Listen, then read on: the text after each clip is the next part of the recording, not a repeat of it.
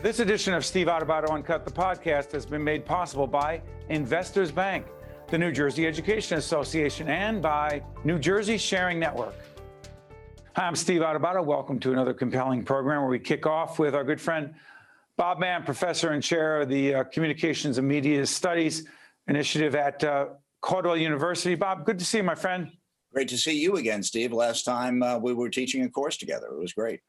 Yeah, let's put that out there. Bob and I co-taught a doctoral program course for educational administrators about leadership and crisis communication. Great initiative. But today we're talking about podcasting. There's a new initiative at Caldwell University that teaches podcasting. Bob, talk about it. Yeah, Steve, we really thought that podcasting was something that we could bring to the outside community in addition to our undergraduates. And we already had a radio broadcasting course. I had developed a podcasting course. It generated so much interest among the undergrads, we thought that people in the outside community could benefit as well. So it's a 4-course podcast certificate program, and people can complete it in 1 year, and they learn public speaking, radio broadcasting, but of course, focus heavily on podcasting. Bob, it's interesting. You've been doing podcasts for a long time, and actually plug your podcast right now. It's called Hot Media with Bob Mann, and people can find it on Spotify, Apple Podcasts, right? That is correct, Steve. Hot Media with Bob Mann. We talk about the hottest controversies in mass media and also the hottest new content in mass media. And I have a wide variety of guests. I had a political science professor on the other day talking about politicians in trouble and how they manipulate the media. And this week, I'm interviewing a guy who's producing a totally online situation comedy. So we run the full spectrum of media. But here's what's interesting, and I've been on your show before, you've been with us, we've taught together, and you've been in the communication media business for more than a couple of years. My question is this: what's the difference between podcasting and doing a broadcast, a radio show, a television show that looks like radio? What's the difference between that and podcasting? So many people ask that question because they say, well, isn't it just a radio show? It kind of is. And broadcasting is radio communication intended for the general public, AM and FM, whereas podcasting is a digital audio file of a radio style broadcast for a very specific targeted audience. Now, people like Joe Rogan, they're getting millions of listeners, but a lot of people, maybe with a business or some specific interest, they are very narrowcast, and people download it and listen to it whenever they want.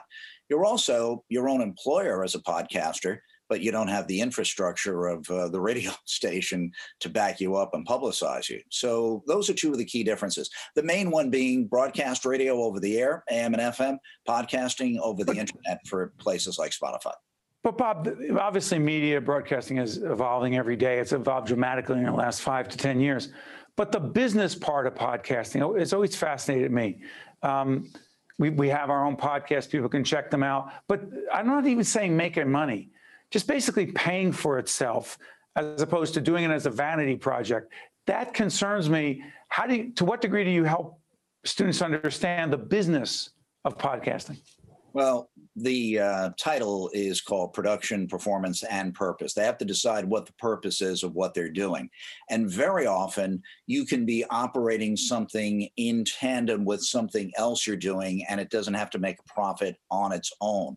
But a lot of these platforms for podcasting, they want you to have up to 20,000 unique downloads before they'll even consider advertising, and you can monetize it. It's not that easy to monetize, but it is something you can use for a lot of other purposes. And just like Think Tank is part of your entire media arsenal, Hot Media is something I use at Caldwell University, as well as something I am building toward, hopefully, monetizing. But it's a challenge. There's over 2 million podcasts out there. Yeah. 5 years ago, how many do you think there were? Meaning, how much expansion has there been? To what degree has it exploded? It's exploded over the past 5 years. That's why I actually used my sabbatical to learn everything about it. I felt I had to make a transition from broadcasting over to podcasting for my outside career. And it really has gone up tremendously. Supposedly, overall, there are 48 million episodes out there. A lot of these, though, are not active podcasts. They're called pod faders. They start, they find out it's too much work, they drift away. You have to know why you want to do it. I'm curious about this, but and again, to disclose, Bob and I have had conversations about media and what makes for a great interview, what makes for great broadcasting. There are a lot of folks who think, this goes all the way back, I'm going to date myself, to Johnny Carson. People say, well, that looks really easy. What he does is easy.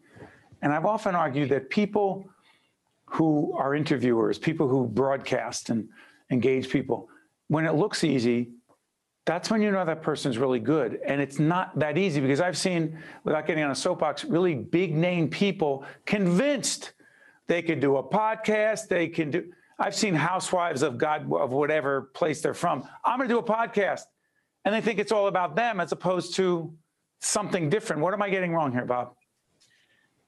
You are 100% spot on, Steve. I once had a friend insult me so much, almost ended the friendship. Oh, well, anybody can do a talk show. Really?